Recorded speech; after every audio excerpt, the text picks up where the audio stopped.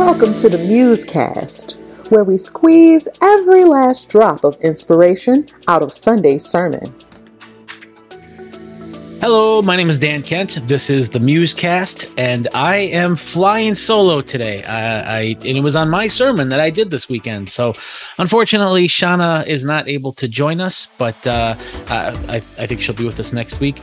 I don't really remember why she's not here this week, but my guess is that she is grieving the fact that the Los Angeles Lakers, they're just not very good. They're just not good. Although, Shauna, if you are watching this, you should take heart because they did win a game. So they have one win. As you can see, I'm really enjoying the fact that the Minnesota Timberwolves are doing better than the LA Lakers. So I'm very much enjoying this. So, but I do feel bad. Hopefully, I think LeBron James is going to pull that team together, and you guys are going to be competitive again. Just not right now, as it were. Well, hey, I hope you guys had a great Halloween. We had fun. We handed out candy, and we watched TV, and I relaxed. Usually the couple days after I do a sermon, I'm pretty exhausted. So it was nice to just kind of relax and see a bunch of costumes. And we were going to watch a scary movie, but when I was a kid, I used to watch scary movies all the time. But at some point, I realized that scary movies are kind of a scam because they try to get you afraid of things that just really aren't that big of a risk. So, like you see scary movies about crazy clowns. You see scary movies about dolls that come to life and are possessed, and poltergeists, and giant spiders, and sociopathic aliens from outer space. And I even saw one in about 2 weeks ago on one of the stations. There was a movie from the 1970s called The Fog. So you're supposed to be afraid of the fog, and it's like, none of these things, the odds of being killed or hurt by any of these things is just so small that it just makes the whole thing kind of ridiculous.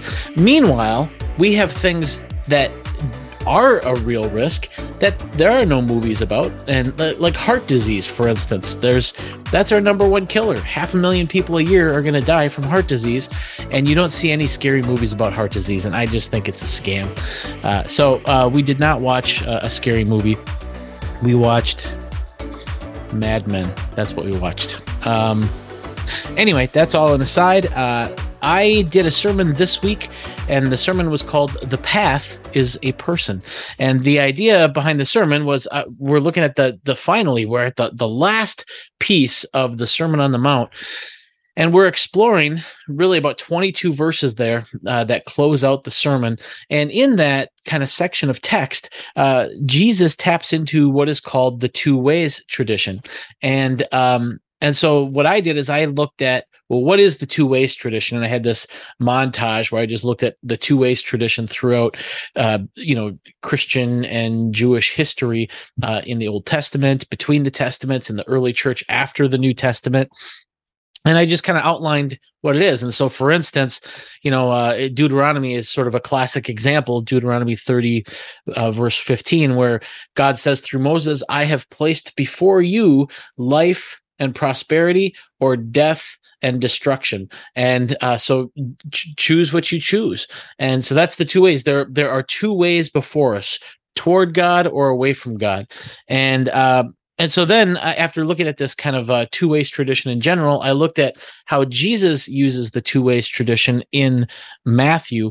And I just kind of was fascinated by the fact that Matthew, when he is documenting the Sermon on the Mount, at the very end, he gives this commentary, and it's really helpful because there's a lot of times in the Bible where all you do is you read what God says, and there's no indication about what God's tone is when God says it. And so, like, for instance, in the story of the fall, when Adam and Eve choose against God, God comes back on the scene and it just says, "What have you done?"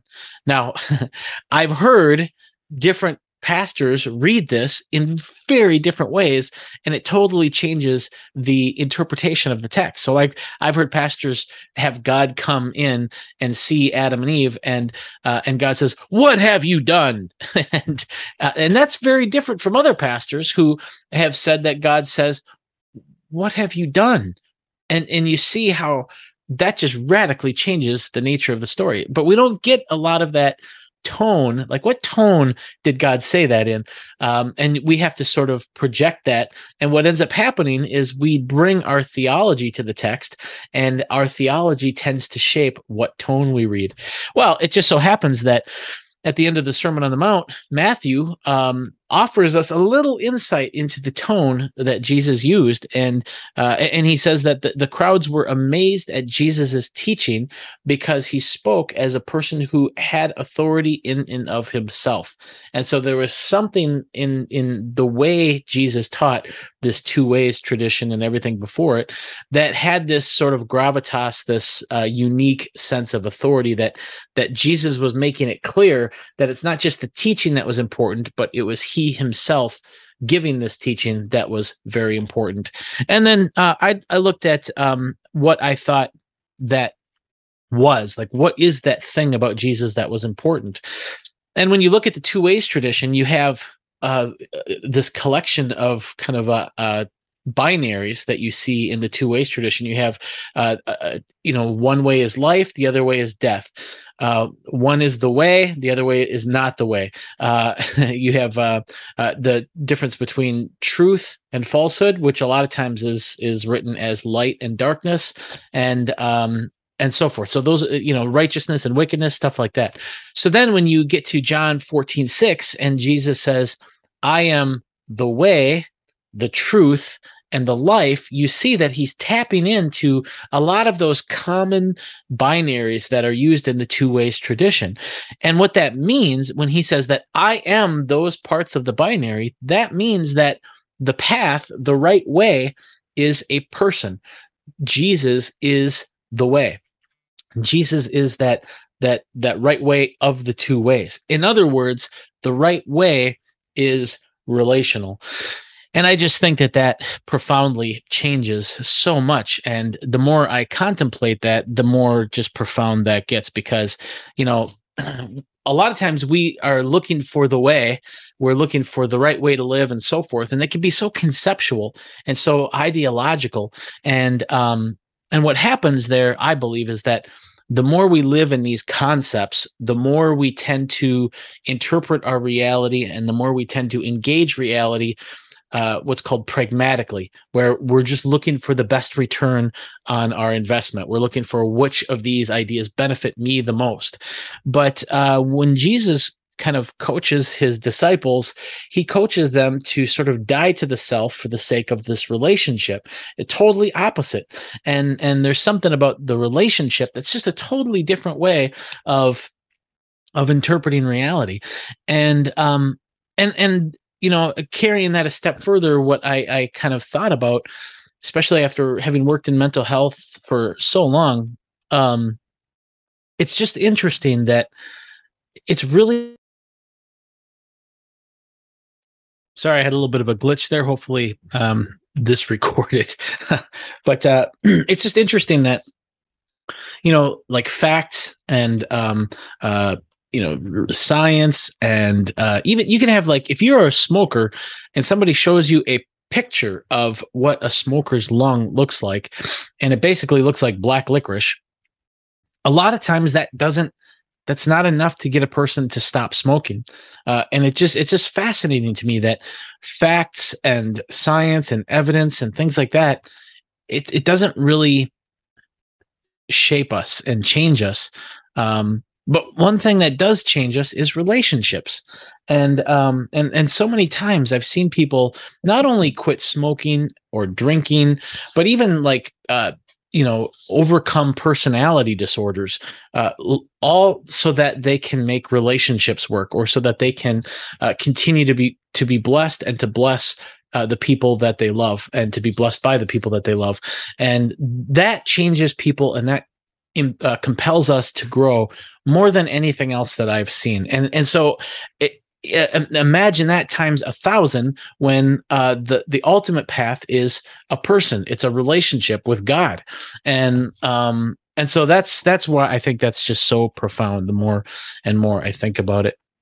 And so what I did is I just talked about how I think that if it's true that the way is relational, then we need to somehow encounter God relationally, not just conceptually, not just theologically, not just biblically, not just hermeneutically, but actually have these interpersonal encounters, which also means that we have to be known personally. And I made this distinction, which I'd love to come back to at some time, between being known omnisciently and being known personally. And that's an idea that I would like to develop more. So that was sort of the sermon. I cut a lot of stuff out. And for instance, one of the things I cut out is just the fact that a lot of times the two ways tradition in the Old Testament, especially, and sometimes in the New Testament too, it's articulated in the way that the path of righteousness is hard, it's challenging, it's difficult, but the path of wickedness a lot of times is easy. And that's a lot of times where you see this two ways tradition just in that sort of discussion. But it's interesting, and I haven't really worked out how this works, but Jesus says to take his yoke because his yoke is easy. And I think part of that is the fact that when you're in relationship, if you are sincere, and I talked a lot about sincerity in the sermon, there's a lot of grace. There's a lot of grace, and God knows, the struggle and the challenge of being Christ-like and becoming compatible with His kingdom and so forth. And I think that's what that probably means. There's one other thing I cut out. That I want to look at, especially in talking about sincerity, and that is this. I was reflecting on ways that we can be insincere, and one of the ways that we can be insincere, but basically there's two kind of ways. There's probably 1,000 ways that we can be insincere, but the two that I was thinking about was this. One is that we can be insincere in sort of belittling our ability to do something. So we can have like self-doubt is a type of insincerity where we assume that we can't do what Jesus is commanding us to do. And it's interesting because implicit, like just buried in the message of the Sermon on the Mount, is this implicit message that, yeah, you can do the things that God is commanding. You do have the ability. That doesn't mean that you have to be perfect. That doesn't mean that you're always going to be doing it or anything like that. It just says that you can. And the fact is that you have to believe that you can. Otherwise, you never will. I mean, if you believe that you can't, you never will, unless you just accidentally do it. But but it's interesting because, like in Matthew 7:21, he says that not everyone who says to me, Lord, Lord, will enter the kingdom of heaven, but only those who do the will of my Father. And then you have the Great Commission at the end of Matthew, where Jesus tells his disciples, go out and make disciples and baptize people in the name of the Father, the Son, and the Holy Spirit, and teach them to obey the commands that I have given. And so you really do have to believe that you can. But related to that, though, another type of insincerity is self-denial. So you have self-doubt on one side, and then you have self-denial on the other, which basically says that the self-denial is when you think that you don't need to grow anymore, or you think that you've already arrived, you think that you're there, and that's that's just not the case. Jesus does two things, I think, in the Sermon on the Mount. He gives this clear kind of fact that you can obey, you can do these things, and also you're not there yet. And so, denying one of those is basically a type of insincerity. Those are sort of the big things. I have Peter sent me a something from what is it called? It's called the Jesus Calling Devotional. And I'm just going to finish by reading this because I thought this was really great. And I haven't read this devotional, but I thought this was neat. But in this devotional, Jesus is saying, and this is an interpretation from various verses, And the verses that are given, and I haven't examined these, but the verses that are given are Romans 8:33-34 and Hebrews 4:14-16. But the little devotional thing says this: do not be discouraged by the difficulty of keeping your focus on me. I know that your heart's desire is to be aware of my presence continually. This is a lofty goal. You aim toward it, but never fully achieve it in this life. Don't let feelings of failure weigh you down. Instead, try to see yourself as I see you. First of all, I am delighted by your deep desire to walk closely with me through your life.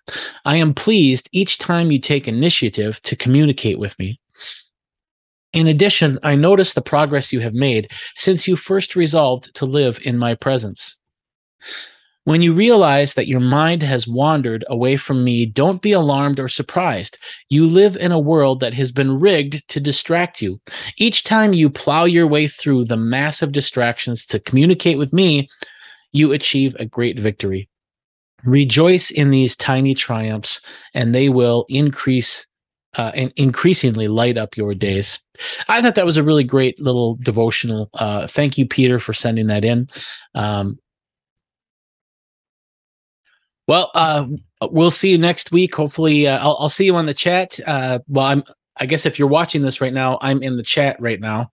Let's see. I think it's this way. Shoot, I can't figure out fast enough which side of the screen the chat is on. But hopefully, I'm seeing you now. And otherwise, Shauna should be back with me next week. And thanks for tuning in. And let me know what you think of the sermon. And yeah, see you guys.